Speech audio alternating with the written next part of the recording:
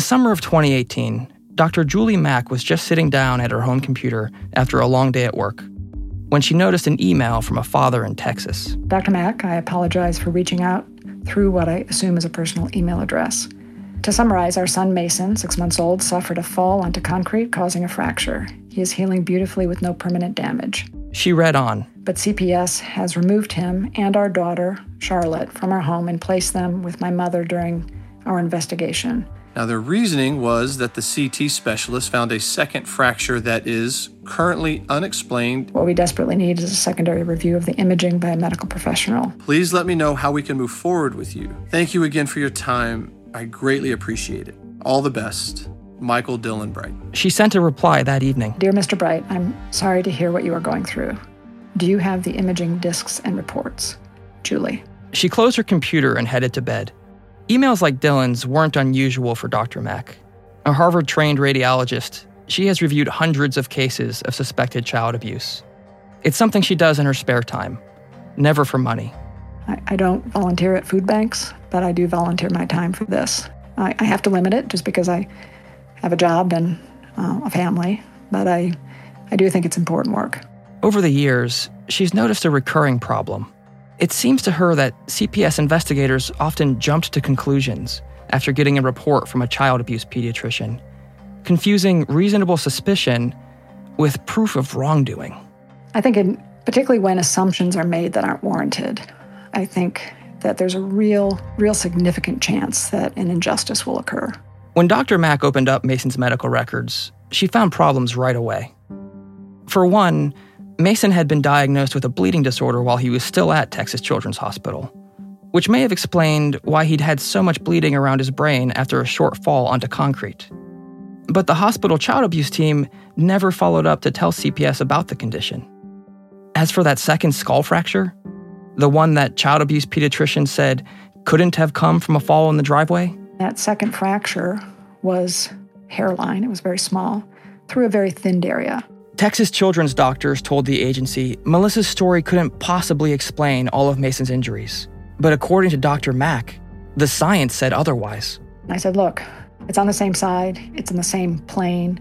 You can get more than one fracture from a single impact. And that has been reported by multiple authors. Dr. Mack began writing a report, one with a very different conclusion about what could have happened to Mason. I wasn't there. I can't tell you how he fell, where he fell, or whether it wasn't a fall or somebody hit him on the head. Nobody can. But what I can say is the story made perfect sense for what I was seeing. On September 5th, 2018, about a week after the Brights ended their agreement with CPS and brought their children home, Dr. Mack emailed Dylan with a copy of her 4-page report. Dylan opened it right away. In summary, there is nothing about the CT findings in this case that contradict the mother's statement that Mason suffered a fall on concrete that resulted in bleeding around the brain and skull fractures. Dylan was elated. He forwarded a copy of Dr. Mack's report to LeVar Jones, the CPS investigator. This had to be actionable. This had to be, something that would absolutely change the course of their investigation. Except that course had already been set, and there was nothing that Dr. Mack or the Brights or anyone else could do to stop it.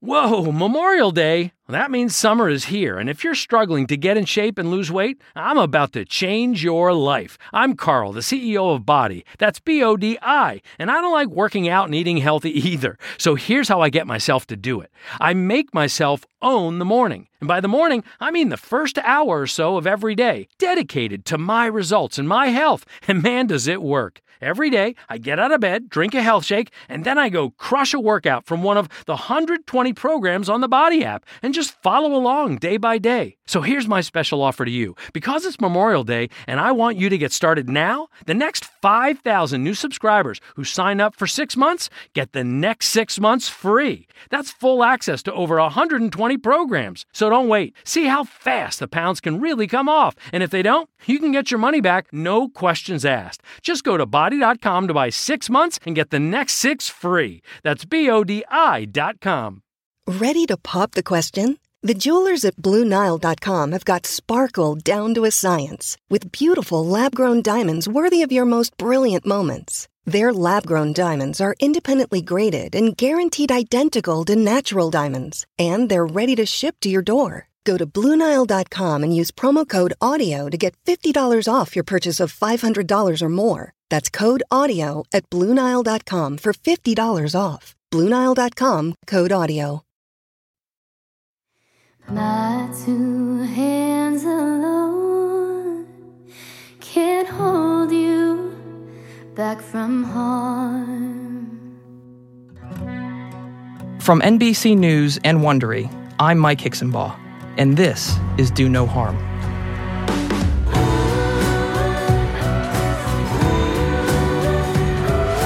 Hush, little baby, don't you cry. Come with me and dry your eyes. Dry your eyes. This is episode 3, Immediate Danger. With their kids back at home, the Brights began slipping back into their normal routines. After weeks out of the office for Mason's hospital visits, Dylan was finally catching up at work, and Melissa signed up to volunteer at the kids' preschool program. We got to enjoy the simplicities of life again, and I think that in those simple moments are when Dylan and I finally got to start healing from it all. I was going to work and coming home and having dinner as a family, and so it was just getting back to being a family again and kind of putting everything that had happened behind us. They figured CPS had moved on too. Then, on the morning of September 18th, 21 days after Dylan had called LeVar to tell him they were bringing their kids home, and more than a week after he'd emailed him a copy of Dr. Mack's report, LeVar sent Melissa a text. She was in her car, sitting in a parking lot outside of Hobby Lobby with her mom and the kids, when she noticed the message. She read it out loud. "Good morning. How is Mason?" After more than 3 weeks and no contact, the message surprised her. And I'm like, what should I text back? I want to make sure that they know everything, And so I sent a novel of a text message updating them on Mason's well-being. And I sent him some adorable photos I had taken of Mason that day or the day before, so that way he could see how well he was and how he was thriving. LeVar responded right away.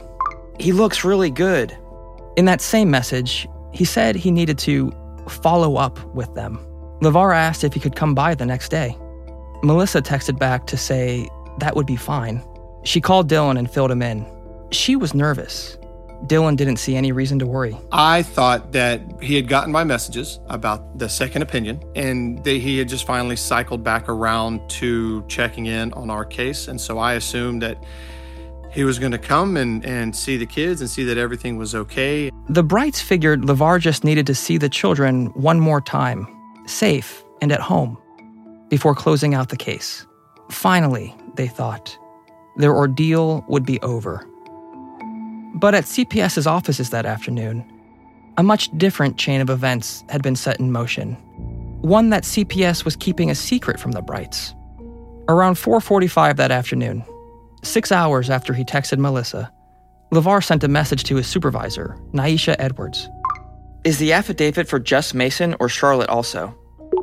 We can add Charlotte because she's in the home." A few minutes later, he had another question. Why were they doing this again? Naisha texted back, "Due to the child's continuous visits to the hospital and the extensive injuries, and there being no explanation for the injuries." Later that same night, at around 8:30, Naisha sent a final text. "Good job on the affidavit. Please report to legal first thing." I reached out to LeVar, Naisha, and other CPS officials to ask about their handling of the Bright case, but they declined to be interviewed. Across town, in Tomball, Melissa was just getting the kids down to bed. Like they did each night, Melissa read to Charlotte, brown bear, what do you see?" while nursing Mason in a rocking chair. Afterward, she lay each of them down in their beds, kissed their heads, and whispered the same prayer she's repeated every night since they were born. "Thank you, Jesus." Then she clicked off the lights.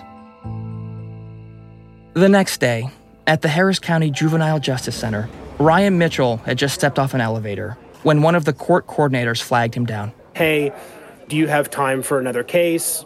I say, yes, ma'am.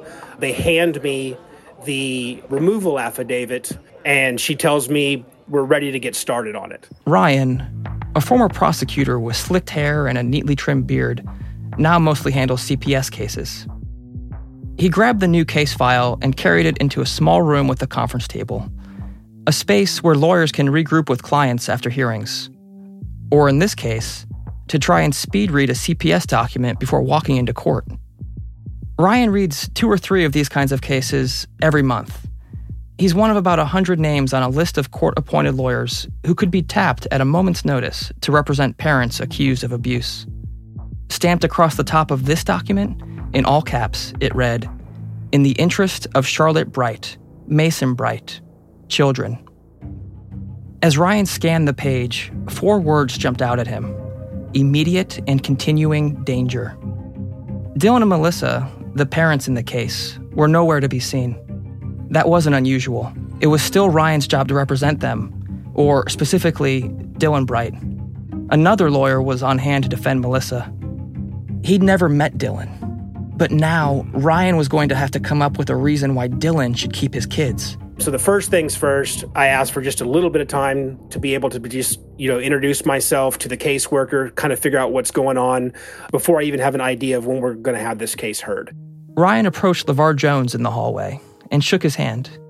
He'd handled cases with LeVar before and always thought of him as a nice guy. We step aside into one of the conference rooms, and I just start asking general questions that I ask every caseworker when I'm first put on a case. I learned that I represent the father in this case, so I start asking questions first. Is he here? And he said, no, I talked to Dad. He's not coming down. But LeVar hadn't talked to Dylan, and the Brights had no idea the hearing was happening. A few minutes later, the court coordinator flagged them down. The judge was ready to start. Ryan hadn't even had time to finish reading the paperwork. So, yes, it does seem unusual that an attorney has just given a document right away and said, hey, basically being slapped on the butt and said, hey, go in front of the judge and do your thing. The way the law is written, they don't even have to give the opportunity for essentially that testimony. The goal? To give CPS the freedom to move quickly when the agency believes a child is in serious danger. Unlike a criminal case, CPS doesn't have to prove beyond a reasonable doubt that children have been abused. It just has to convince a judge the kids are more likely than not in danger. The lawyers filed into Harris County's 315th Juvenile District Court. The room was mostly empty. The county attorney representing CPS called LeVar to the stand. He raised his right hand and swore to tell the truth. He explained that CPS was seeking emergency custody of Charlotte and Mason Bright because the baby suffered serious and unexplained injuries. LeVar described the 2 skull fractures, the bleeding around his brain, and the conclusion by Texas Children's Hospital doctors that those injuries didn't appear to match the story of a short fall in a driveway. He didn't mention the second medical opinion Dylan had sent him. Then, the county attorney asked the only question that really mattered. Do you believe there's an immediate threat to the health and safety of the child at this time? At this time, I would say yes. As Ryan listened to LeVar describe the case, some details weren't adding up. If CPS believed Charlotte and Mason's parents were dangerous, why had LeVar waited 3 weeks to seek an emergency removal?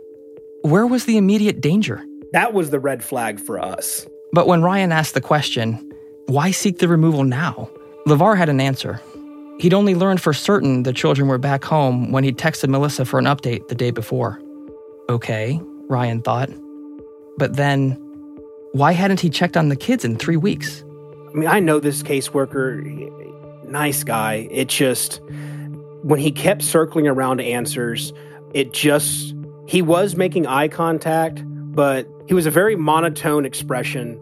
Either this caseworker doesn't know what they're doing, or there's something the caseworker is not telling us. But the judge had already heard everything he needed to hear. The hearing lasted about half an hour. Later that afternoon, LeVar was in his car and heading north along I-45. When he got close, he texted Naisha, his supervisor. Just an update. I'm waiting on law enforcement to meet me at the residence. I'm in the area. Around that same time, Dylan was wrapping up his workday. Melissa was in the kitchen, making an extra-large batch of spaghetti, enough to share with a friend who just had a new baby. The kids were watching cartoons. It was the start of the hardest night of their lives.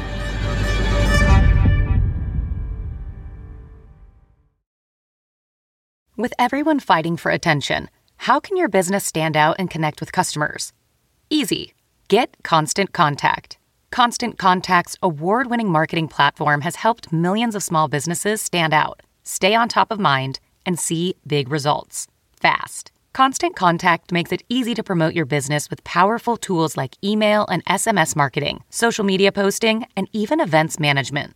Plus, you can send with confidence, knowing your emails are actually reaching your customers thanks to their best-in-class 97% deliverability rate. With Constant Contact, you'll reach new audiences, grow your customer list, and communicate more effectively to sell more, raise more, and fast-track growth. So get going and start growing your business today with a free trial at ConstantContact.com. Just go to ConstantContact.com right now. Constant Contact, helping the small stand tall. ConstantContact.com. The best way to learn a language? Immersion. Living where the language is spoken and using it every day. But if that's not in the cards this year, you can still learn a language the second best way, and that's with Babbel. Babbel's quick 10-minute lessons are designed by over 200 language experts to help you start speaking a new language in as little as 3 weeks. Don't waste time on apps that don't work.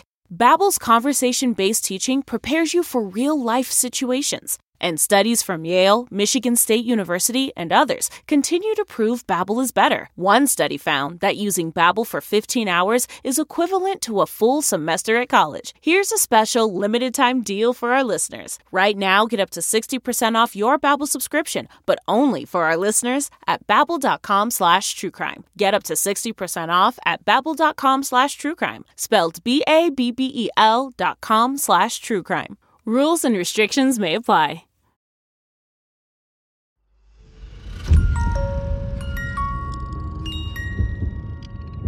Dylan and Melissa didn't understand what was taking LeVar so long. He'd said he would come by around 5 p.m. on September 19th, but 2 hours later, they still hadn't heard from him. They'd held off on eating dinner, hoping to enjoy their spaghetti once CPS was officially out of their lives.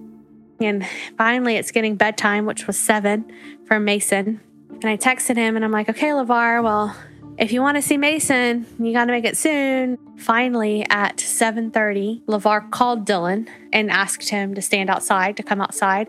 And so eagerly, Dylan got up and he went outside as if he was just going to flag him down. Melissa held Mason and watched out the window as LeVar pulled up and stepped out of his car. The sun had begun to set, casting long shadows across the front yard as the two men started talking. She could tell right away, from Dylan's body language, something was wrong. He was jabbing his finger in the air as he talked. Dylan is a very emotive with his hands, especially when he gets worked up. Something was going on. There was something more than just inviting him over. A moment later, Dylan and LeVar came in through the front door. Dylan walks inside. The first thing he says is, they got a court order to take the kids. Melissa was stunned. And I mean, like, it struck me like a wrecking ball. I was like, what does that even mean? Why? How? When? For what reason? The words didn't even sound like English. It had been no communication, no anything for 3 weeks. And then all of a sudden he shows up and he says he has a court order to take the kids. It doesn't make any sense how he possibly could have pulled that off. How was that even legal? Dylan grabbed his recorder and set it on the kitchen counter. Okay, it is 7:30 and September 19th, and our meeting with LeVar, we've just been told that now they had an emergency hearing and they have temporary receivership or whatever, so. LeVar cut to the chase. I mean, like I say, we have temporary managing conservatorship. That means we have temporary custody, the state of Texas. Why? I'm sorry, I don't understand. Because, number one, the PCSP was violated. No, that's the... LeVar said he didn't have a choice. Mason had unexplained injuries, and the Brights had brought the kids home in violation of the safety plan. What about the report from the radiologist, Dr. Mack? Dylan asked. I'm not saying that we have decisions being made that are serious decisions, but you're doing so on like 50% of it. You say, I have all I need. I'm telling you that a proper investigation would have had all the reports. It bothers me that you don't have... But Dylan, it's still, right, so this doctor, the Julie Mack, right, again, you guys have this from a second opinion, right? We, at the end of the day, we still have what we have from Texas Children's Hospital. Melissa's hands shook as she talked. She reminded LeVar how Mason had been up, crying all night for weeks while separated from his mother, hindering his recovery. She reminded him how they'd spent days living out of a truck after Mason had undergone surgery. But CPS kept delaying. That's why they had brought the kids home. You were no longer considering our child's best interest. You broke the safety plan. I had no choice. What kind of mother would I be if I allowed you to put my son in further harm's way? What kind of mother would that make me? That is on you. Okay, calm down. No, it's my children. I can't calm down. I'm not. We're not gonna do that. We're not gonna do that. LeVar, you didn't do anything. Okay. All right. That's your opinion. No, I want legitimate. I want you to be honest and look at the timeline of events, and you tell me, did you work diligently? Okay. Like I said, guys, court is October 3rd at 9:30, 1200. And so we can't see our children until then? So, my yes. breastfed son? You are taking him from my breast! Melissa. You are responsible for taking my child away from my breast! Melissa. Sorry. At that moment, a Harris County Sheriff's deputy arrived at the front door, the law enforcement backup that LeVar had been waiting for. While the deputy reviewed the court order, Dylan and Melissa pleaded their case to him. CPS had known for more than 3 weeks that Charlotte and Mason were home. So what was the emergency now? And why hadn't they been notified about the court hearing that morning? They could have told their side of the story. It's a court-ordered removal of the children. There's no way they can go around it. No, right, but the court based on what grounds? That I cannot answer. Why weren't we notified that there was an emergency court hearing? About the emergency? Well, for one, the disgruntledness. I figured it would be combative. I knew it was going to be children. Disgruntledness. That's why CPS hadn't told the Brights the agency was going to court, seeking an emergency order to take their children. LeVar said he figured it would be combative. What grounds was this emergency hearing based on? Again, sir, the hearing is October 3rd. I've already explained the reason for the emergency. Well, I'm just asking. That's when the reality of the situation began to set in for Melissa. Her children were going away. She didn't know where or for how long. And she was powerless to stop it. There was nothing they could do.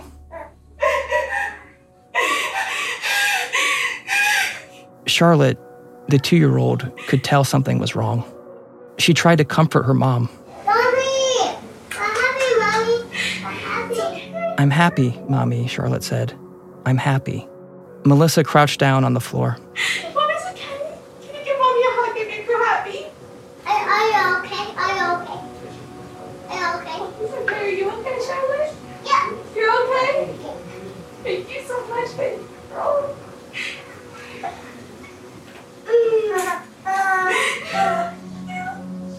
You were so beautiful, Charlotte. We're happy. We're happy. We're happy. The toddler kept saying it over and over, as if willing it to be true. And as much as I love that child, there wasn't a hug in the world that was going to make what was about to happen not happen. And so she's trying to comfort me, and it's not working, and she doesn't understand why. But at the same time, I want her to hug me and not let go for the rest of eternity, because I don't know when I'll hug her again. And I just wanted to hold on.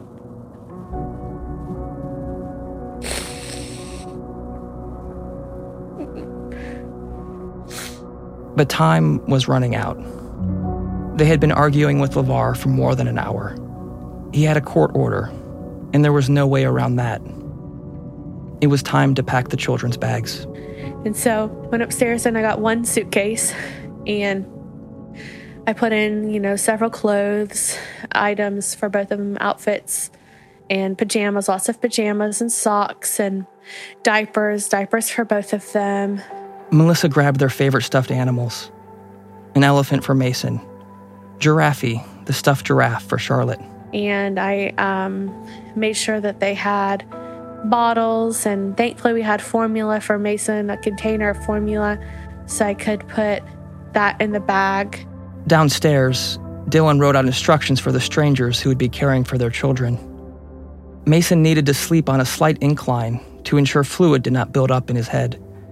Charlotte had a severe dairy allergy and could not eat or drink any milk products whatsoever. At the bottom of the page, I didn't know what else I could do, so I just wrote to tell them that we love them. And we handed this paper to LeVar and this bag packed full of anything we could possibly think of that our kids would need. Now, it was time to take the children out to the car. Melissa collapsed on the floor.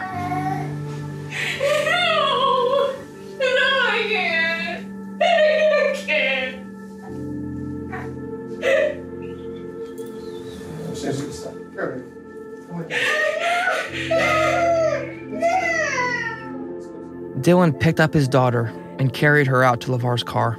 Melissa trailed behind them with Mason. That's when Charlotte started to scream and kick. Dylan had to force her down into the seat to buckle her in. That moment was the hardest moment for me because my little girl is crying and screaming because I'm putting her into a car seat that's not mommy's car. She knows it's not mommy's car. And I kept telling her that, baby, it's going to be okay. You're going to go, you're going to see some friends. You're going to go spend the night with some friends. It'll be okay. She kept trying to say, Daddy, I don't want to go. I want to stay here. I want to go back to my room. Dylan kissed his daughter on the head. He told her he loved her and that he would see her soon. Then he shut the car door.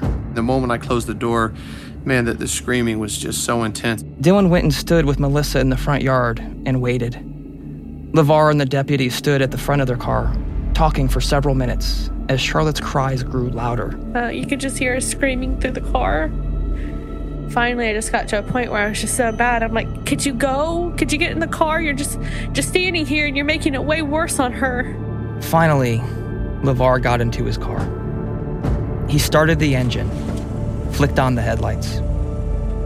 Dylan and Melissa held each other in the front yard, watching them pull away. As the car turned the corner, Charlotte's muffled screams faded to silence.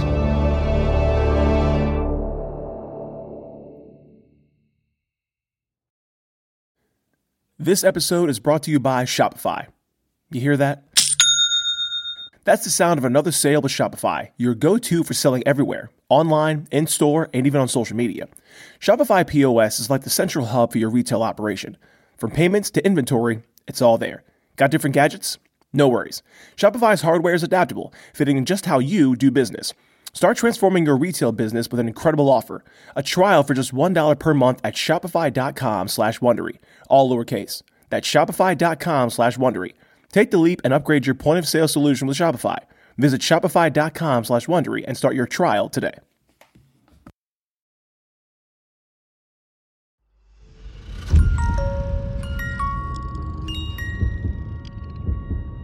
Back inside, the Brights looked around their empty house.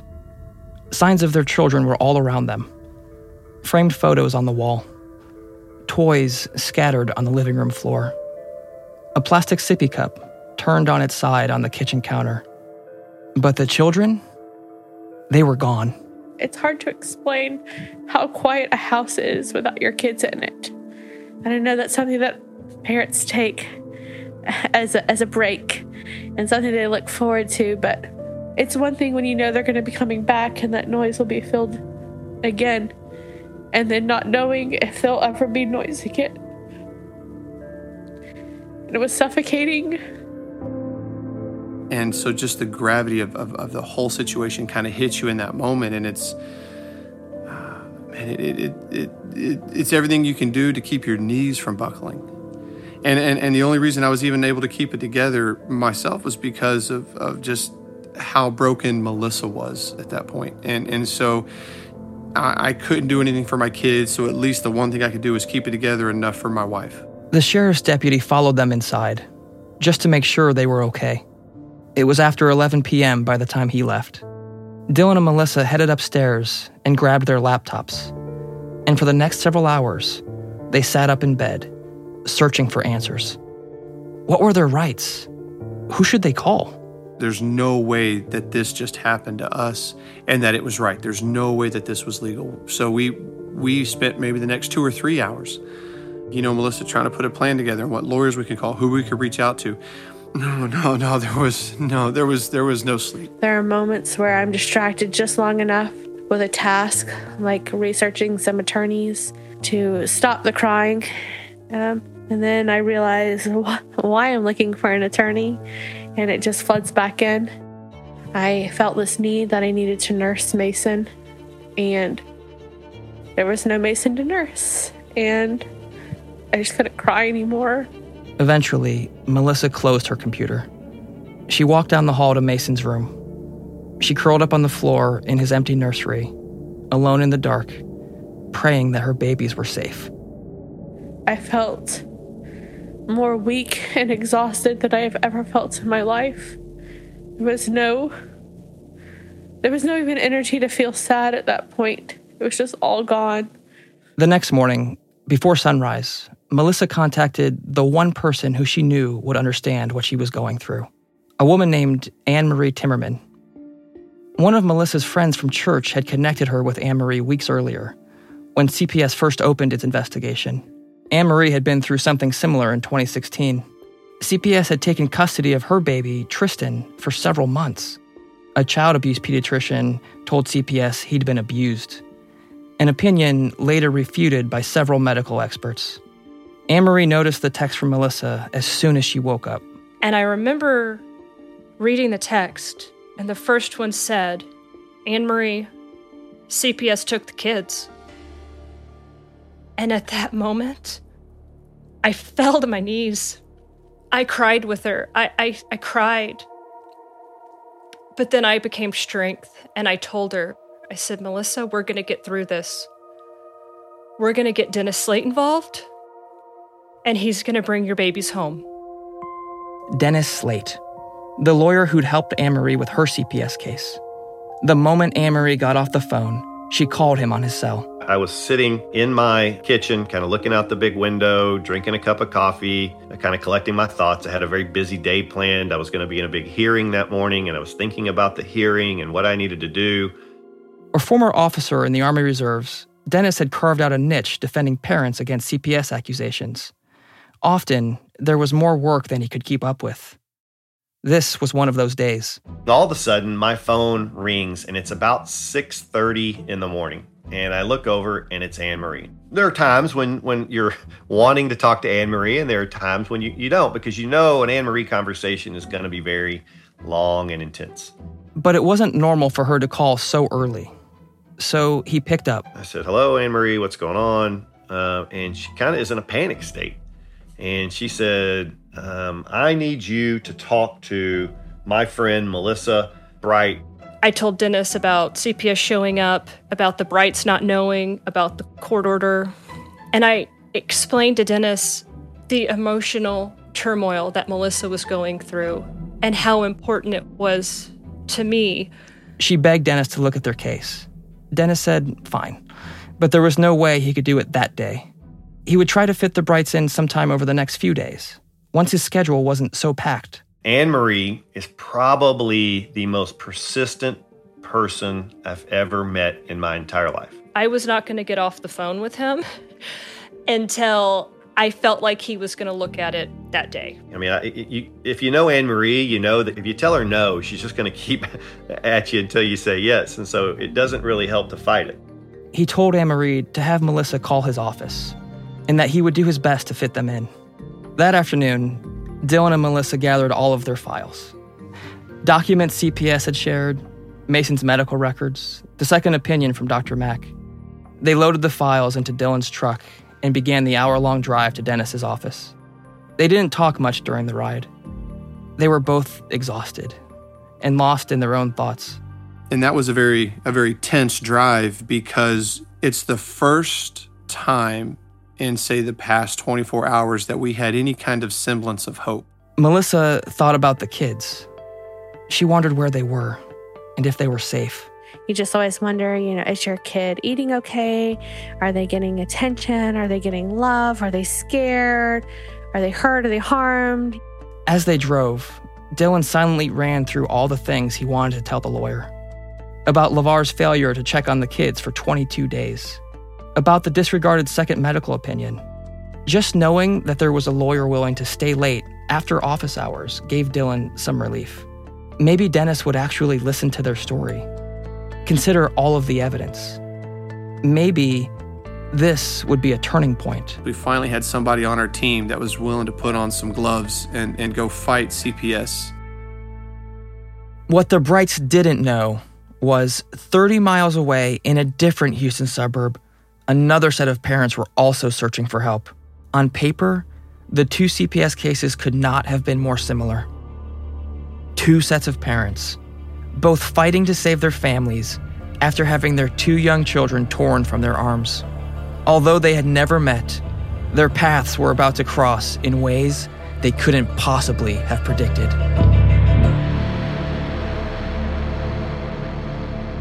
That's next time on Do No Harm. From NBC News and Wondery, this is episode 3 of 6 of Do No Harm, a story about innocent children and the adults who are supposed to keep them safe. The next episode will be out in a week, but listen to it right now, ad-free, by joining Wondery Plus in the Wondery app. Do No Harm was written, reported, and hosted by me, Mike Hixenbaugh, a national investigative reporter for NBC News. Special thanks to my reporting partner, Carrie Blakinger, whose reporting made this podcast possible. If you want to help us spread the word, please give us a 5-star rating and review on Apple Podcasts, and be sure to tell your friends. Subscribe on Apple Podcasts, Spotify, the Wondery app, or wherever you're listening right now. In the episode notes, you'll find some links and offers from our sponsors. Please support them. Another way you can support the show is by filling out a small survey at Wondery.com/survey. Associate producers are Chris Siegel and Allison Bailey. Story editor is Julie Shapiro. Additional production assistance from Daniel Gonzalez. Music supervisor, Scott Velazquez. Managing producer, Lata Pandya. Sound design by Jeff Schmidt. Executive produced for NBC News by Steve Lichtai. Executive produced by George Lavender, Marshall Louie, and Hernan Lopez for Wondery.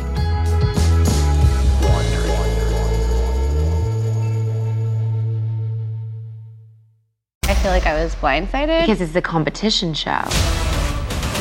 From the producers of Jury Duty and The Bachelor. We have scoured the earth for the 14 greatest reality contestants that were available during our production window.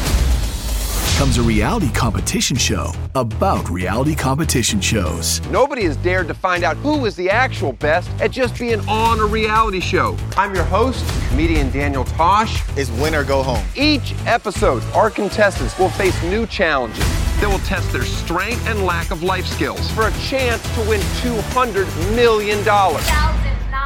$200,000. Prepare, because it's about to be ugly, crying, lots of fighting. Tasha, I have to defend myself. Celebrating 25 years of reality TV with your favorites. I have diarrhea. You cannot do this to me. What in gay hell have I got myself into? The GOAT, premiering on Freevee and Prime Video on May 9th. Nancy's love story could have been ripped right out of the pages of one of her own novels. She was a romance mystery writer who happens to be married to a chef.